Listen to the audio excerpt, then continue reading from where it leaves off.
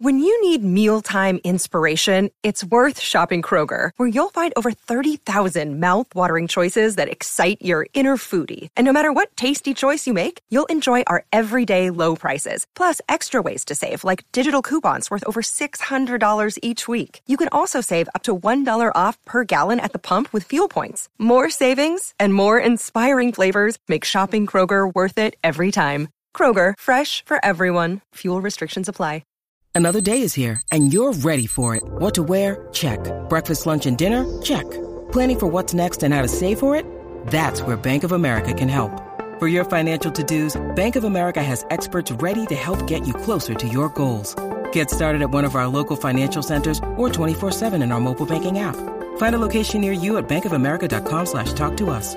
What would you like the power to do? Mobile banking requires downloading the app and is only available for select devices. Message and data rates may apply. Bank of America NA, member FDIC. Hello, it is Ryan, and I was on a flight the other day playing one of my favorite social spin slot games on ChumbaCasino.com. I looked over at the person sitting next to me, and you know what they were doing? They were also playing Chumba Casino. Coincidence? I think not. Everybody's loving having fun with it. Chumba Casino is home to hundreds of casino-style games that you can play for free anytime, anywhere, even at 30,000 feet. So sign up now at ChumbaCasino.com to claim your free welcome bonus. That's ChumbaCasino.com and live the Chumba life. No purchase necessary. VGW. Void where prohibited by law. See terms and conditions. 18+. This week's show is brought to you by the following sponsor. If you are setting up a new business or just want your existing business to grow, then SB Marketing can offer the help you need. Whether it is brand development, graphic design of adverts, flyers, posters or publications, or to assist you online with a website, email marketing or social media. SB Marketing work with clients from all over. Within Dorset, look no further than the Bear Beer family of micropubs, the White Bear and the Saxon Bear. So to find out more and see the portfolio of work and services, head to www.sbmarketing.co.nz. SB Marketing. Help for your business. Ideas, design, online.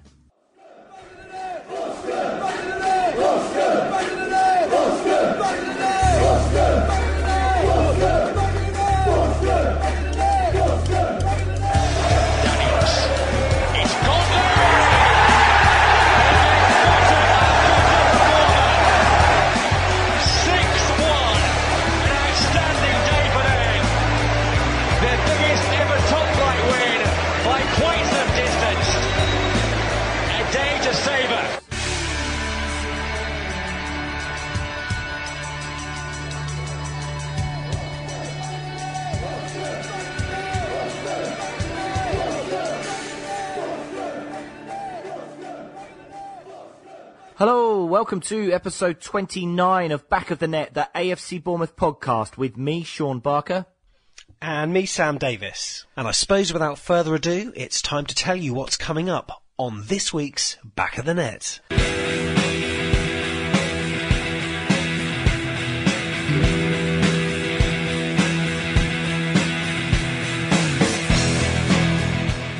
And we're on air this week with a bumper episode of the show where we spend a short time mulling over the weekend's 3-2 defeat at the Clarets on Saturday before discussing our performance on Tuesday at Dean Court, where we won as we outfoxed the Foxes.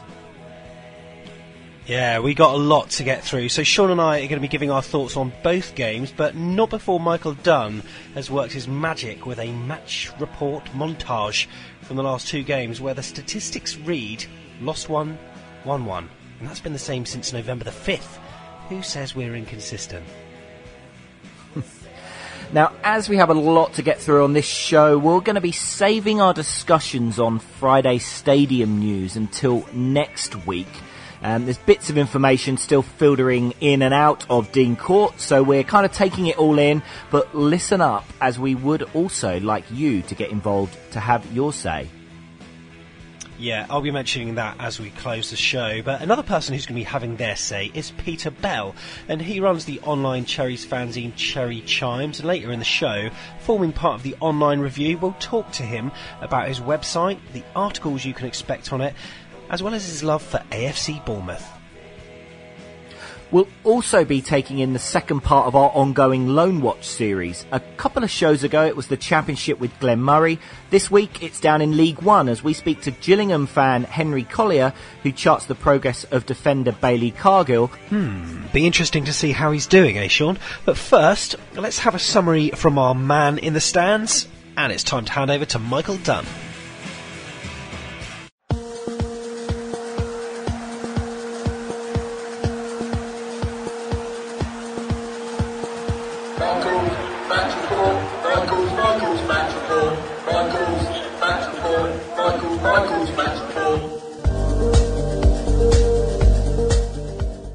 After losing in frustrating fashion at Burnley at the weekend, our beloved Cherries bounced back to continue their excellent home form with a 1-0 win over Premier League champions Leicester City on Tuesday night at Dean Court. There was some argument to suggest that Bournemouth were unlucky at Turf Moor, although conceding 2 goals in quick succession early in the first half points to the fact that we were largely authors of our own downfall. Many among the red and black faithful pointed to Eddie Howe's team selection as a contributing factor to that defeat, as the manager sought to resolve the dilemma of remaining loyal to the players that have served him so well whilst accommodating those that have impressed recently. The back four came under the most intense scrutiny, but remained in place for the meeting with the Foxes, with Adam Smith retained on the right wing. Jack Wilshere returned in place of Dan Gosling, and Callum Wilson was dropped to the bench, leaving Benik Afobe as the lone striker. Much to the delight of all concerned, the absence of Ryan Fraser from the squad saw a first league start of the season for Mark Pugh, and the ever-popular former Hereford man did not let his opportunity go begging. We dominated the opening exchanges, although Leicester's hyper-organised counter-attacking tactics saw Claudio Ranieri's entire team magically appear in their own half every time we came forward to crowd out any danger. When Leicester did gain possession, they reversed the trick by suddenly coming forward in numbers. This strategy saw the majority of the early chances fall to the away side, with Jamie Vardy's pace a constant threat. After Artur Boruc had saved once from the England forward, the Cherries lost the ball in midfield to allow fellow Ballon d'Or contender Riyad Mahrez to slip in the England striker. Vardy then rounded Boruc, only for the magnificent Steve Cook to launch the first of a series of crucial last-ditch blocks. Cook was not in the vicinity a few minutes later when Mark Albrighton found an unmarked Islam Slimani, but the Algerian forward demonstrated why Leicester paid $30 million for his services by missing the ball completely. Bournemouth had their moments, however. After Jack Wilshere had shot straight at Ron Robert Zieler, the German goalkeeper's attempted punt upfield was then blocked by Benik Afobe's back, and unlike at Cardiff in the Championship, referee Paul Thion did not make up his own rule, allowing Mark Pugh to attempt a long-distance lob which sailed narrowly over the bar. Pugh was not to be denied for long, and on 34 minutes scored the only goal of the game amid delirious scenes. Simon Francis slid the ball through to Adam Smith, who pulled it back along the floor to Benik Afobe, who struck it first time at Zieler, who just about kept it out with his legs. Pugh had clearly foreseen this outcome as he pulled off the crowded defence to set himself for a sweetly struck half volley from the rebound, which Zieler kindly palmed into the net. It was a joyful and well-deserved moment, made all the more enjoyable by a few of those around me asking, why are they booing him when he's just scored? The second half was something of a different story as, forced to try and make the game at 1-0 down, Leicester pressed higher up the pitch and we struggled for long periods to keep the ball out of our own half for more than a few seconds. The champions of England bombarded the Cherries box with pumped balls and Shane Warne-like spinning long throws, but the defence, led by the imperious Cook, stood firm time and again. There were a couple of nervous moments when Simon Francis almost turned the ball past Boruc and Robert Huth headed narrowly wide, but by and large, for all their efforts, Leicester had very few chances. Amongst this rearguard action, Adam Smith and Mark Pugh both just missed with well-struck curling efforts that symbolised the clash of styles evident throughout the fixture.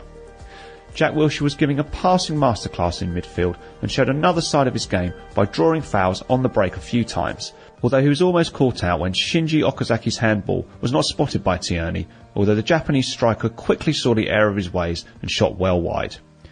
Callum Wilson replaced the hard-working Afobe on 68 minutes, but did not see the game out after sustaining a head injury.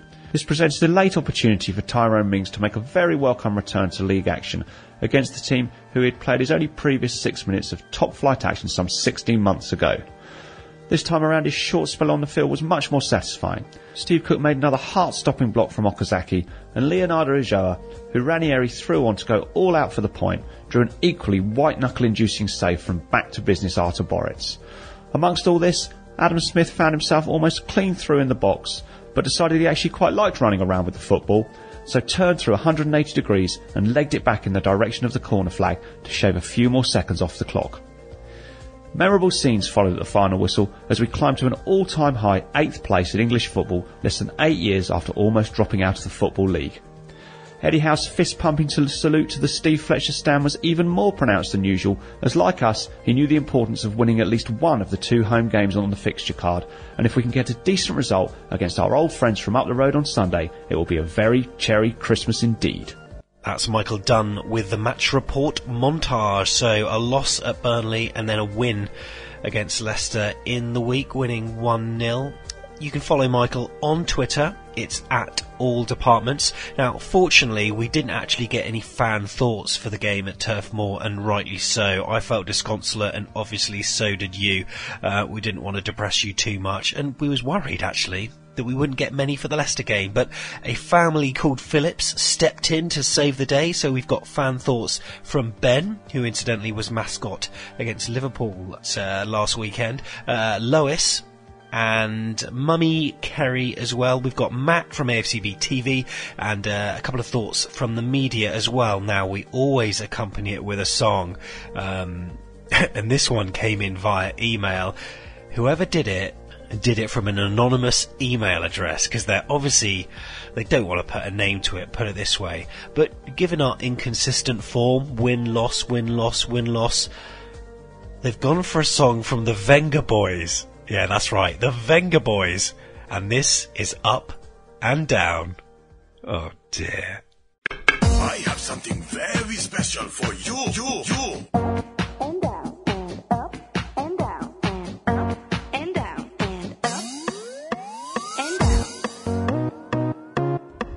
Hello, I'm Ben Phillips from Bournemouth, and I'm going to give you a small note on what I think of the game.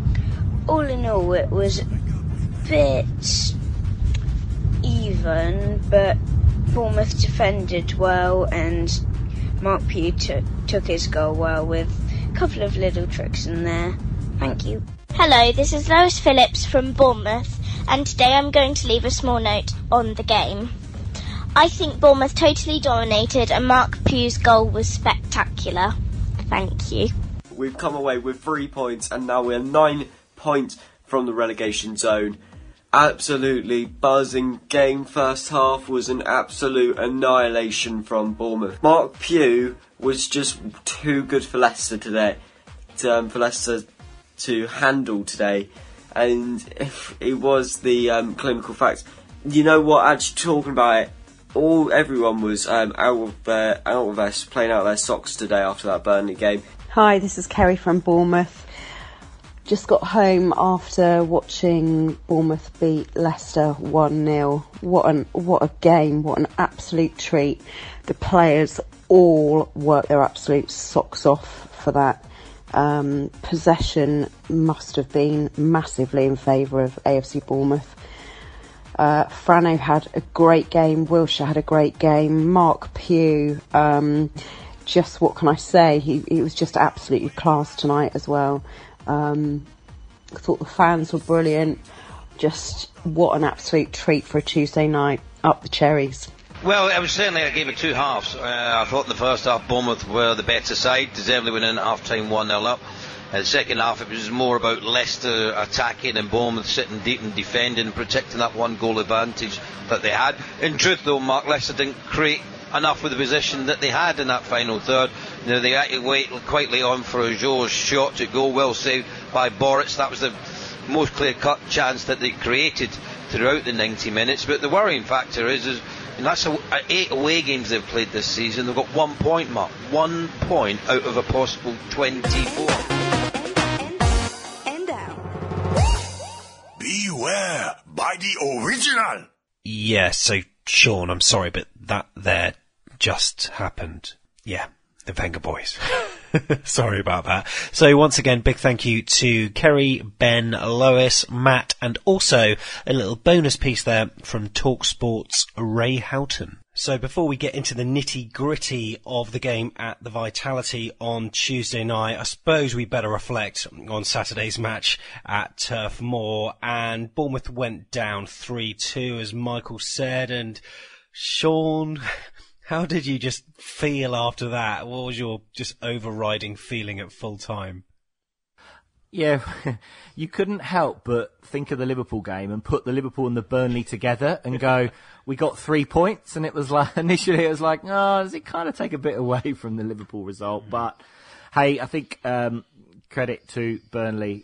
Obviously they're a Premier League side and, you know, they won, and I wouldn't want to watch their style of football week in, week out, but, you know, it worked. And the funny thing was, we actually started really brightly, I thought. The first 10, 11 minutes, I thought we looked very comfortable, in control. But then, Sean, I mean, you would have been proud of that goal, though, surely. Surely. Oh, sure, yeah. What a strike.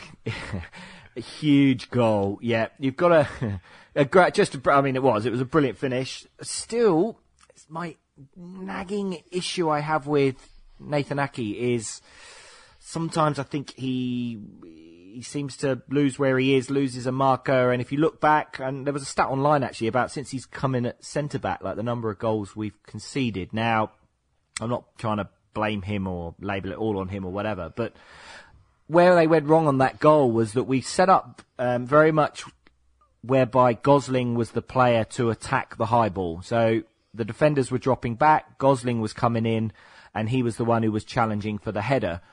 What happened, if you watch that goal, was that Gosling went to go for it, but Ake went all the way and actually won the header, and he probably didn't need to. I think Gosling could have won it. And then what happened is Gosling hadn't covered Ake, which then leads to the situation where Mr. A Wonder Goal steps up and just thumps it in the roof of the net. Yeah, and then Ward got the second after some calamitous defending. Good to see Afobe back on the score sheet before half-time. But Cherries, it still felt as though like we dominated a lot of the game. But in the second half, it was a silly sort of error from Smith that gave the ball away, and then ended up at Boyd with that left-footed shot. And I didn't think it was possible to score from that angle, but apparently it was. Afobe got his goal in the 87th, 88th minute. I mean, did you see anything wrong with that? That was frustrating, eh? Like, there was nothing wrong with that goal, was there? And it was one of those things, especially after Liverpool, where if that had been counted in the 88th, you'd have gone, we're still going to have a good 5, 6, 7 minutes, depending on, we didn't know how many minutes were going to be added on at that point. But you thought, if that had gone in, I reckon we'd have had a good crack. And as it happened, we did score late. But, yeah, overall, disappointing. Jamie Carragher's comments about, oh, well, that's how you beat Bournemouth, you just pump it into the box. Well, don't think so, Jamie. No, but we did look shaky, eh? We did. So, as I said earlier on, our league form since, the Sunderland game back on November the 5th has been win-lose, win-lose, win-lose, win-lose, win-lose, which kind of, I'm getting a bit worried about Sunday's game now, but we'll move on to that later. So, but tonight, wow. It was a good, solid win, wasn't it, Sean? Bournemouth started off, Callum Wilson was dropped, Gosling was dropped, Fraser was dropped, and in come King, Pugh and Wilshere. Any surprises there for you? Well, I think Fraser's a bit harsh on him there, Sammy. Apparently he rolled his ankle, was injured. Oh, I did not know that. Right, yeah, I didn't know that. Beep, beep, beep, breaking news.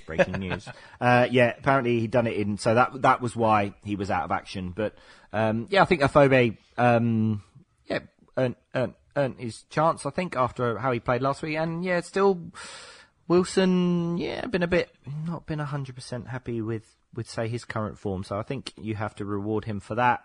Wilshere coming straight back in kind of made sense. Adam Smith on the right again. So, Sammy, what do you think? Right midfield, better this time?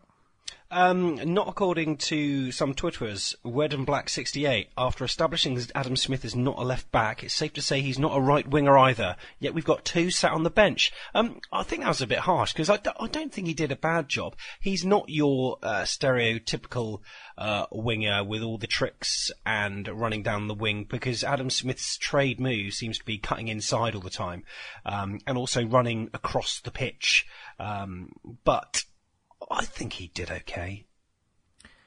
The issue I have with it, and it was apparent at Burnley and still I think tonight, is that we got the ball in the right-hand side a lot, and I know the goal came eventually from a pullback from Francis, but Francis' distribution into the box I don't think has been good enough. Especially look back over these last few games, where he's been back at right back, so many balls he puts in hit the first man or whatever else. The nice thing about the goal tonight was, this morning here in New Zealand, was that he really picked a man out and it was a pass more than a cross, but when we go back to the Burnley game, there was times when our triangle of players was Smith, Gosling and Francis as our little triangles that we like to make. And to be fair, none of those are guys that one-on-one are really going to be able to find that yard of space or that bit of trickery to get past. Like you say, Smith likes to cut in, Francis likes to make some 1-2s or whatever else. But that's the issue I do have. I think we get into some good positions, and arguably it worked tonight because Francis found himself in some really great crossing positions. But his ball into the box it just let us down, as it has done the last few weeks. Yeah, funny with Simon Francis, because sometimes he crosses really early, which can sometimes be effective, and the ball, either bounces just in front of the keeper, and it's just in that real area of uncertainty, or he holds onto the ball and then crosses really late by the byline, and he sort of did neither today. And yeah, it was quite disappointing. Put the shoe on the other foot on the Charlie Daniels, who was back in a Bournemouth shirt. Of course, he started the game at Burnley, and I thought him and Pugh linked up really well today. It was like the good old days, and Daniels helped to carve out our first main opportunity when he rifled a cross with his left foot, and Adam Smith sort of threw himself at it, but he was nowhere near it. But it was a high tempo start from Bournemouth, but not really much in the way of shots on goal. No, and I think it's kind of a lot of the first half was the case, wasn't it? I mean, that header was after 3 minutes, but then on 7 minutes there was that moment when Vardy was through and Boric. And what was interesting was, look at the way that Boric came out. Completely different. Yeah, compare that to what we talked about with Mane, where it was hesitant. That tonight was Boric coming out, bang, and all right, he didn't get the ball, but he forced Vardy to make a decision. He forced him to go wide, and then obviously it got cleared. But I guess that was a little bit of a warning sign. But I mean, other than that, in terms of Leicester, the commentary I was watching were just saying about this is like a totally different team to what we saw play against Man City, and it was like they were giving us too much respect. Like when we went to some big clubs, sometimes we go to big clubs and it's like, especially in the 41st 45, you just think, come on boys, forget who they are and just play our own game. Because it felt like that. Yeah. They were like, well, we know they're going to try and dominate, so we're going to sit deep, we're going to try and catch them out. Vardy, ended up just getting pretty isolated, didn't he, really? And and then there was the moment on 21 minutes where Afobe was doing the Wilson role of annoying the goalkeeper as he's about to take a kick. Oh, yeah. Bounces off his back. Then there's a little foot race, which the guy wins. The keeper beats Afobe to the ball, but hammers it low into the hoarding, so it comes straight, put it in the back of the row, man, Quick throw, and Pewey did that thing which... It was proper Sunday League football, wasn't it? Where the goalkeeper's out, just shoot, wasn't it? He was never going to score though, was he? It was interesting reading some tweets during the game on my phone. Alison Rudd from The Times, she said, if you fed all of your knowledge into a computer program, it would have predicted almost every move of this game, in brackets, in a good way. And it seemed to be the case, but we did get the breakthrough. And That was cracking, I thought. It was a really well worked goal. Wilshere Smith, and the ball's cut back to Afobe, who was unlucky with his shot. It was a well taken shot, I think. Good save by the keeper, but then it found Pugh, and the ball was probably like about hip height, would you say, where the actual height of the ball when he took it, but he made good contact, and the keeper got something on it, but obviously not enough. But a good goal. Yeah, I was thinking in my head it was Francis that had laid it back, but it was Smith, was it, that laid the ball back? See, this is it, so, folks. This is live radio. We've literally just watched the game. All that kind of confirms the distribution for Francis. I was giving him a bit more credit maybe than I should have done, but you've got to, I mean, Puri, great reactions, great position. Goalkeeper look weak, They don't look as good without Schmeichel. Just seemed to kind of palm it into the corner, but it was just... The script was written, when you saw Puri, he's just, for me, you look at him and it just oozes the history of the club and epitomises the story of Bournemouth. And when he hasn't been playing, it's, the club has changed since we got in the Premier League, and some things for the good, some things, I think sadly the club will never be the same again because of the rise we've had, and that's just the realities. But to see Puri back out, it did have that sense of, there's familiarity to this. And when he stuck it in and we saw the knee slide. Yeah.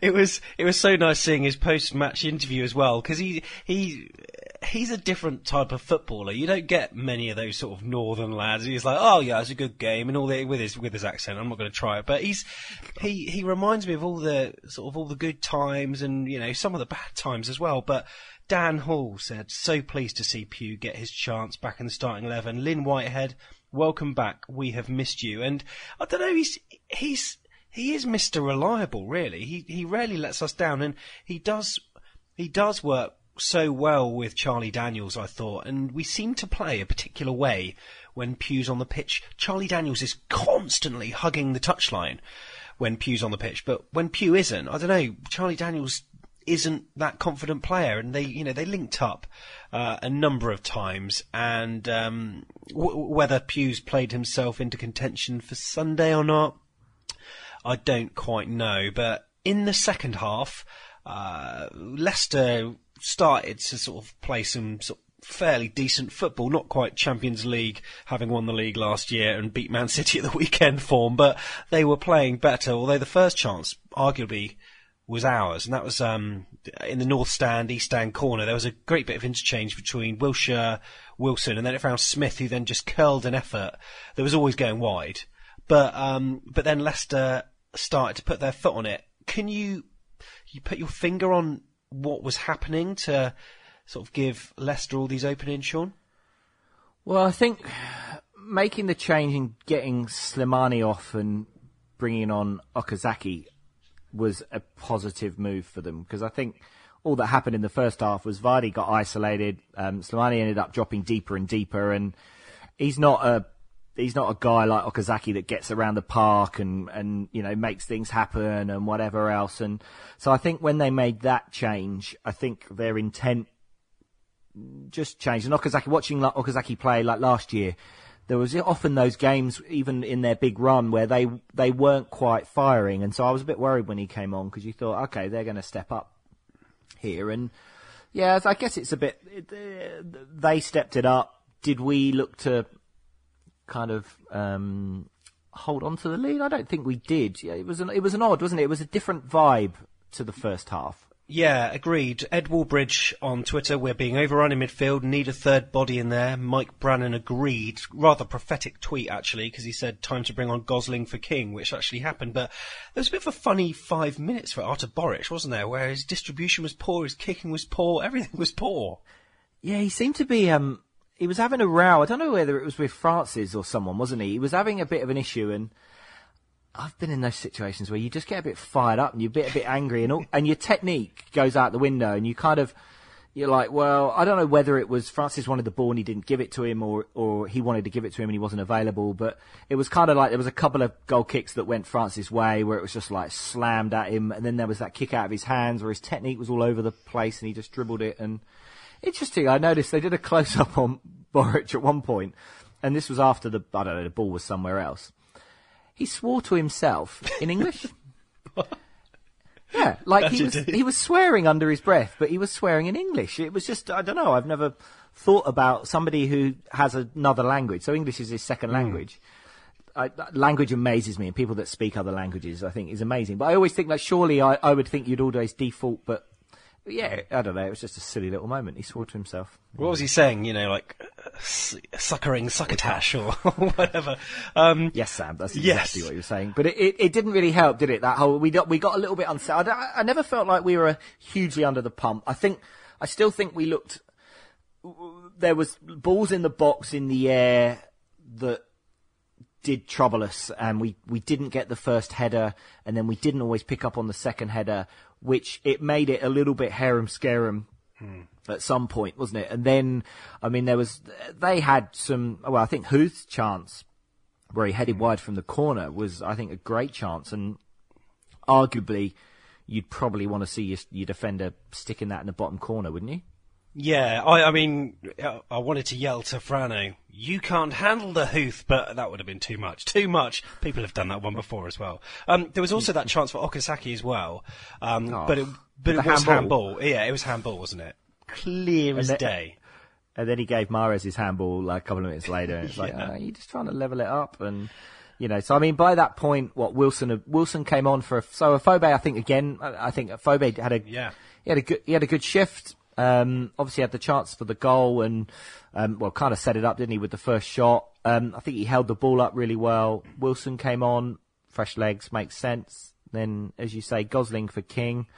And then Puey had that chance where he could have sealed the game, and he actually had a huge amount of time, didn't he? But it all came from the hunger of Jack Wilshere, where he chased back and made that tackle. And as he was coming in, you thought, oh no, he's gonna go in big here. And it was either going to be a booking or it was going to be a great tackle. And it was a great tackle.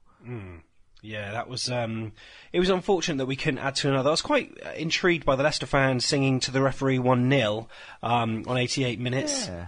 A bit odd, like they're passing the buck. Anyone would think they've just won the Premier League or something, but they did have that chance at the end though, Sean, and, for all the, 10 minutes of calamity that Artur Boruc was having with his distribution, what a save it was. I think it was from Ulloa, wasn't it?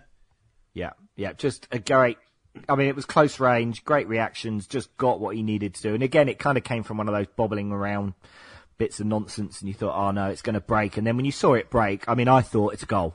Yeah. You've got to think that position, he's got to be scoring it. So the big pole came up big. And to be fair, again, as much as the Mark Pugh story is a great story, and, we won after the Burnley clean sheet, that was huge tonight. And I think you give credit to the defence, but again, I want to single out Steve Cook, who, with Francis going out to the right, just seems like Cookie's kind of gone, okay, I'm running the show, and just like whether it's tackling, blocking, whether it's heading, whether it's getting forward, making surging runs, he is in such great form. And just prior to that save, he'd made that great block tackle to stop the shot, wasn't it? Which I think then led to the corner, but really good. And then talking about defenders, really, really great to see Tyrone Mings back on the park.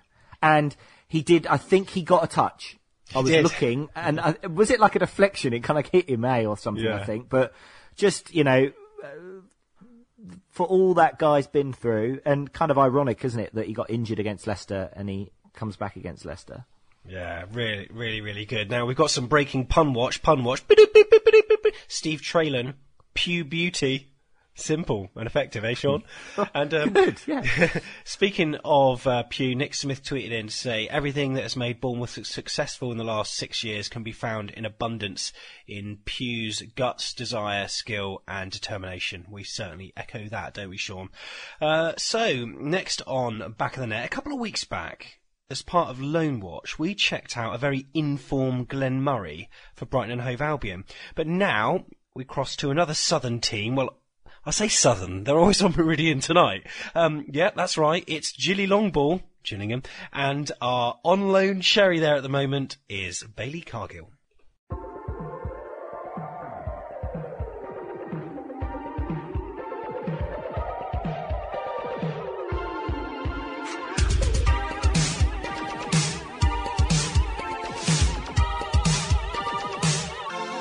Bailey Cargill, centre half, English, B_Cargill.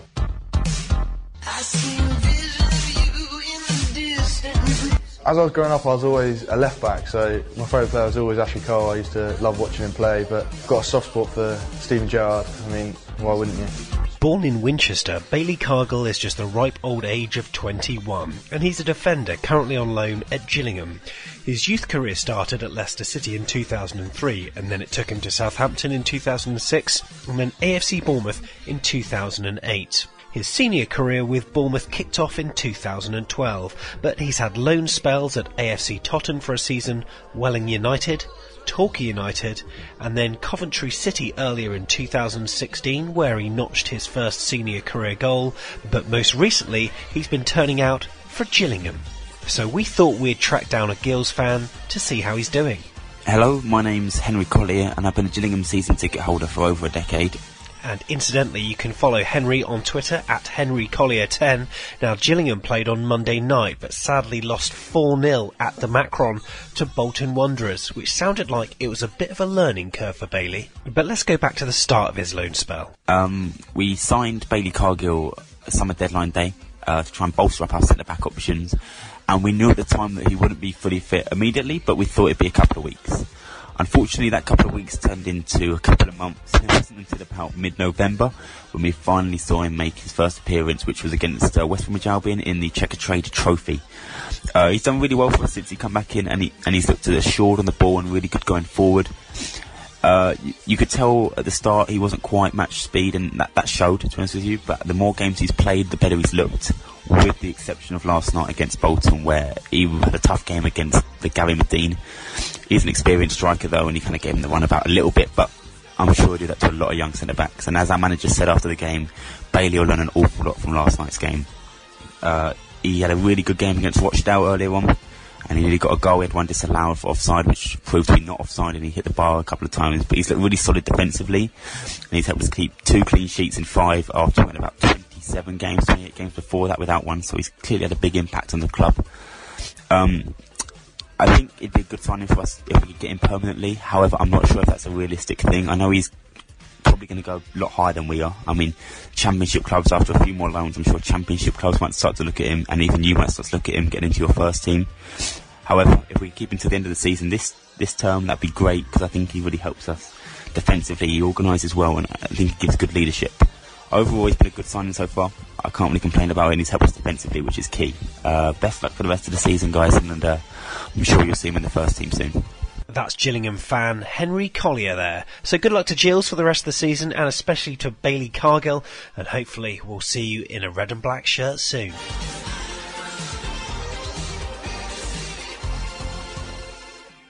It's always good to see how our on-loan players are doing, and if Joe Quigley plays a bit more for Gillingham, hopefully we'll be able to speak to Henry again to see how he's faring in League One. So remember, you can follow Henry on Twitter at HenryCollier10. But now on Back of the Net, it's my online review, and after that brilliant win against Leicester, I'm going to read a few excerpts from the Cherry Chimes website, as well as having a chat with its author, Peter Bell. So firstly, let's go to the website, and it's afcbchimes.blogspot.co.uk. Now, on the website, there are loads of different tabs, -17, rival lines, the Vitality Stadium. There's loads of information to gorge on if you're an AFC Bournemouth fan. But the most newsy items are at the top, and it starts off with an article before the Leicester game saying, "Are Leicester back to their best? We all thought the same thing, didn't we?" He writes, "It's typical timing, you might think, if the Foxes have just found their stride ahead for the match against AFCB. They've not looked solid all season, but a fantastic turnaround in fortune in their last outing against Man City suddenly has everyone wondering whether they're now going to start climbing their way up the league." He goes on to write that their away form has been pretty poor, etc. I'm really interested to see what he's got to say after that amazing result on Tuesday night. But anyway, let's meet the wizard behind the website.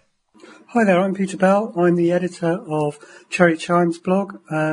You can visit the site at www.afcbchimes.blogspot.co.uk.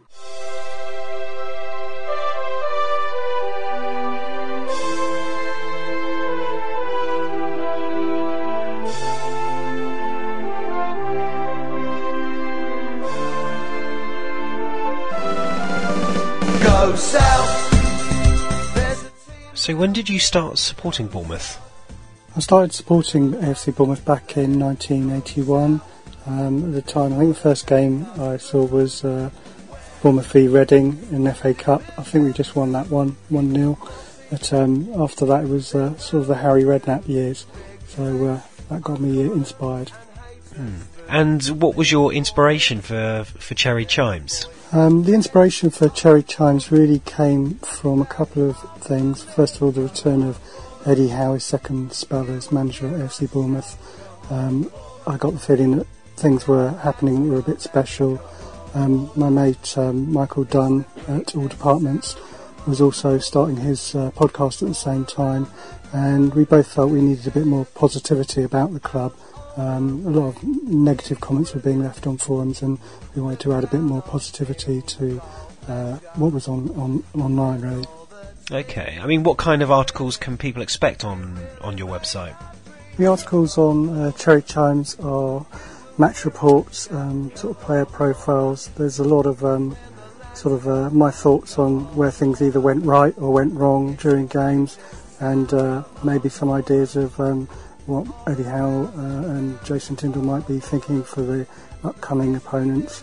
There's also a rival line section that I do with opposition bloggers and podcasters quite often, so you can get quite unique stories on Cherry Chimes that you won't find elsewhere. Superb. And what kind of feedback have you got from your site so far? The feedback on Cherry Chimes has been fairly positive, I think, over the last 3 years. It's almost 4 years now, and I enjoy doing it. I don't mind if people come on to express their opinions and even send articles in themselves. It's basically trying to encourage the team, and I hope that most people see that in my writing. Great stuff. Well, if you want to visit the website, it's afcbchimes.blogspot.co.uk. That's afcbchimes@blogspot.co.uk. And as the website says, this is a fan's personal view of AFC Bournemouth from the outside looking in. And he says, life as an AFCB fan is never dull. You're not wrong there, Peter.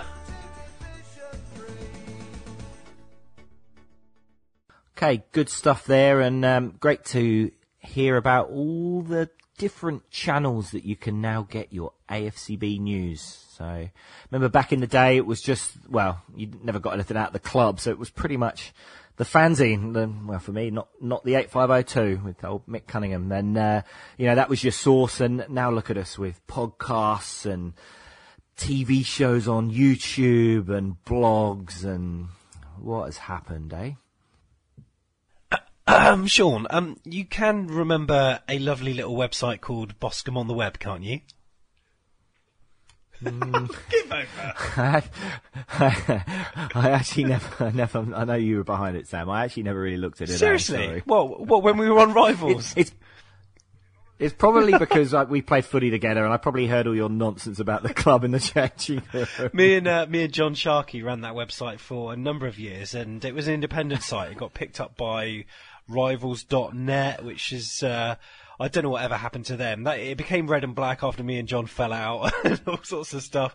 But then it went on to bigger and better things, and now it seems to be there's not one big site anymore, but Vitals always seems to come up. But yeah, that's Cherry Chimes, and also we're going to be previewing other sites to come as well, including Tom Jordan's blog, Tales from the South End. There's actually loads of independent sites out there if you have a look. So we're going to be doing features on them every so often on Back of the Net, and hopefully they're all going to be reporting on a beautiful Bournemouth win this weekend, as Sunday our neighbours down the road, Southampton, travel to the Vitality Stadium for a live televised match. It's on Sky. It's 1:30. Should be an interesting one. Southampton's away form isn't great. Their last win away, well, they've only had one win away in the Premier League, and that was their 3-0 win at West Ham in September. But in terms of their form, I mean, they're all right. They beat Middlesbrough 1-0 at home last weekend. They are playing Stoke this week, but we've recorded beforehand, so we don't know the result of that. But they are without Charlie Austin, aren't they, Sean? He's injured again. Charlie Austin. Yeah, he's out for, I think, up to 4 months. So, no one wants to see that. So get well soon. But for us, yeah, it's, well, if we're looking at the form book, then it doesn't look good for us, does it? If we're going to continue your win-loss record that you pointed out earlier. Yeah, that's right. But maybe the thing is, it's a Sunday, so it's going to be on TV. Everyone's going to be up for it. It's going to be a big game. You'd hope the atmosphere is going to be good. At the 70th minute today, I noticed. It seems 70 minutes seems to be like the time in our home games when the crowd seem to always go up a notch. The Liverpool game, it was the 70th minute, and tonight it was the same. So, crowd's going to be back on the, but behind the team. Yeah, I don't know. I think it might be I actually think it might be a struggle. I think not because I think we're not as good. I think it's because it's two teams, similar positions in the league, both wanting to win. Yeah, I mean, no, tough one. Sammy, team lineup. Do you make any changes? Yeah, very difficult, that one, actually. I would stay put with what we had, actually. I don't know if Sermon's going to be available, but even so, I would stick to what we had. I thought we were pretty good. I mean, were Leicester bad in the week because of the fact that we didn't let them play, or were they just poor on their own accord? I don't know. It's very difficult because we have games like this where Eddie Howe does reward the players that have had a good game, and then sometimes they're just awful in the next game, and I just really don't want that for Pewey. I don't know. What do you think? Well, I think I would imagine, and I'd probably want to see us switch more to the three in the middle. I think against Leicester we knew that they were going to sit deep. We know they're very rigid in their formation, so I think for us it was kind of a relatively safe bet to kind of go more 4-4-2, 4-4-1-1. We'd done it at Burnley because, again, we knew that they were that kind of similar style. I think this could be a battle of the middle of the park. I think both teams like to play football and have the ball. So for me, I'd want to see us shift and probably bring in Gosling back in, which my pick would then be to push King out and Smithy goes on the bench, unless he was to drop Francis and put Smith in, but I can't see him dropping the captain. That would be my pick, and there were still lots of times in the Leicester game where I'm seeing Wilshere getting the ball in an area where he can't hurt people with that clinical through pass. When there's just the two there, he was deep, and I mean we dominated the ball, and he was recycling the ball really well and was working. I think he's got a great relationship with Harry in the middle, but for me, I'd rather see him more back in that 10 when we're on the edge of the box. He's the guy that could break them down, and I think King played really well against Leicester. Up the top, has Afobe. I would probably still pick Afobe to start again. I don't think Wilson came on and necessarily nudged him out of the way, and I think he worked really hard and held the ball up. So that would probably be my pick in terms of how we're going to match up with them. Is we're going to need to try and dominate the ball, but I think it's going to be tougher than it was against Leicester. So prediction-wise, I'm going to go for a Bournemouth win because I think that we've got enough. I've seen Southampton play a few times this year, and yeah, they're decent, but I just feel as with Charlie Austin maybe not there. Of course, he's got not necessarily something to prove as such, but he's always motivated against Bournemouth. Without him, they do have this brand new talent, haven't they? That scored a wonder goal the other week. Is it Buffal or something? But I don't know. I still feel as though we're going to be too strong. And this is crazy saying this because Southampton have always been leagues ahead of us, literally. But I think we can do this, and we can win 3-1 live on Sky. Sean, what about you? Sammy, glory days. I've said it. Glory days. Yep. See, I would take it. I would happily take it. Maybe I'm a bit tired. I'm being a little bit, not negative, but a bit more. I'm going to go 1-1, actually, in this. Yeah, I think we'll Yeah, I don't know. I'm going to pick not a classic. There we go. I'm going to go back to our old days of when we used to be on TV and used to be awful games. I think for some reason it's going to be a bit of a dud. Sorry, guys. And it's going to be 1-1. Stay at home. Watch something else. Just check the result on CFAX. Hi, this is the big un, Steve Fletcher, and you're listening to Back of the Net. Now, I know some of you have been waiting very patiently to get your hands on a copy of Football Manager, and you know what? I know just the guy who sat right opposite me. I say opposite me, what, 12,000 miles away? Sean, tell them all about it. Yes, Football Manager 2017. We are going to be giving it away. I know I've been saying every week it's going to be next week, and it was going to be this week, but it's my 2-year-old daughter's birthday today. Well, my daughter's birthday. She is now a 2-year-old, yes. And happy birthday. Yep, happy birthday to Sky. And I've been mad busy. I baked a birthday cake, actual proper birthday cake. Chocolate fudge cake. It was a Delia Smith recipe. Let's be having ya. Whatever it was she shouted, drunk. But it means that I haven't had time to, I'm afraid, put the thing together. I have started playing the game, so I've had time for that, so that's been great. But, I need to get my handle on it before we give it away. What chairman or chairwoman, Sean, would go on the pitch drunk at half-time and then talk to the fans, eh? Oh, no, that was at full-time for FC Bournemouth, wasn't it? But anyway, you may have seen the news released on Friday about the new stadium, and here at Back of the Net we found it quite interesting. And as we said earlier, there are sort of tidbits of information that are still sort of coming through about this, so we're still cogitating it somewhat, but do get in touch with your thoughts, because we'd love to have you involved, and we'd love to see what you think. Would you like to stay at Kings Park? Is there an area in Bournemouth and Poole that you think would be perfect for a stadium? Should we put it on the Iford floodplain? Whatever you think, do get in touch, and you can do it in the form of a voice note. So to do that, grab your phone, load up your voice notes app and just record. Just put your name and where you're from and then say about 45 seconds and then email it to fans@afcbpodcast.com. You can see that email address on our Twitter bio. Also, you can give us a call, and we've got an automated voicemail that's there 24 hours a day. So in the middle of the night, if you can't get any sleep, just you pop downstairs and do a voicemail to us. That's 01202 90 10 48, and we'd love to hear your views. This is thing from Steve from Bournemouth, and I don't want us to move. Yeah, that's the kind of messages that we want. So, also the retro shirt poll. We've still been getting loads of entries come through in the last week, so we are keeping that going. Head to afcbpodcast.com/retro. There are 10 classic shirts. And the top 3 that you guys have chosen are going to be given to the club, and there's a chance, I say a good chance, why not, that one or maybe all of them will become the next retro shirts to be made and sold in the club shop. So don't forget, get onto the website and vote purple. If you haven't checked out our YouTube channel yet, it's at youtube.com/AFCB podcast.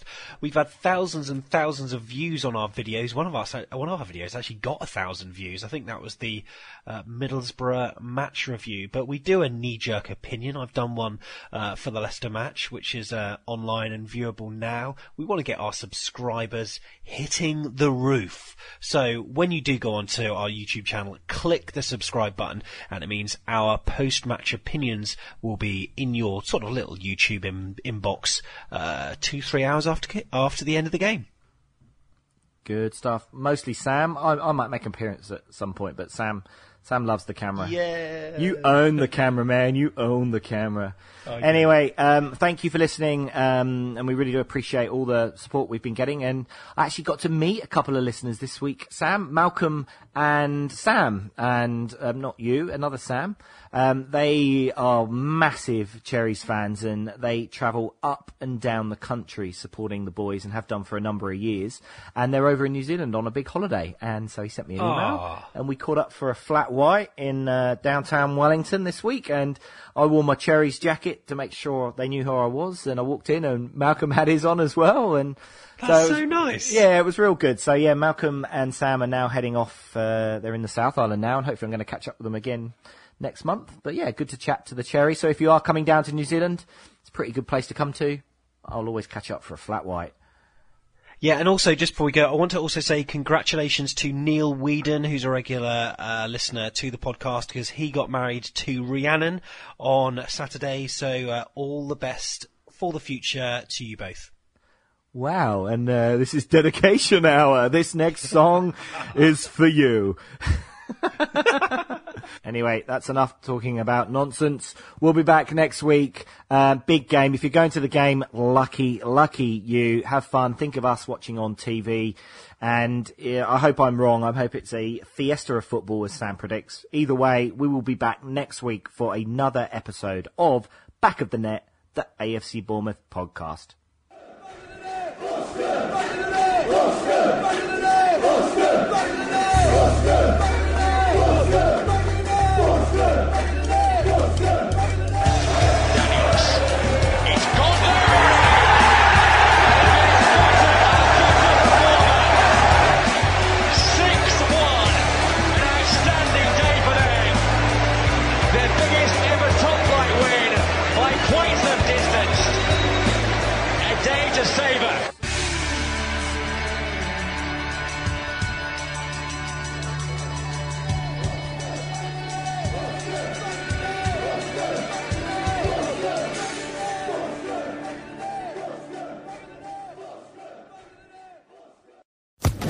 Social Podcast Network. Hello, it is Ryan, and I was on a flight the other day playing one of my favorite social spin slot games on ChumbaCasino.com. I looked over at the person sitting next to me, and you know what they were doing? They were also playing Chumba Casino. Coincidence? I think not. Everybody's loving having fun with it. Chumba Casino is home to hundreds of casino-style games that you can play for free anytime, anywhere, even at 30,000 feet. So sign up now at ChumbaCasino.com to claim your free welcome bonus. That's ChumbaCasino.com and live the Chumba life. No purchase necessary. VGW. Void where prohibited by law. See terms and conditions. 18+.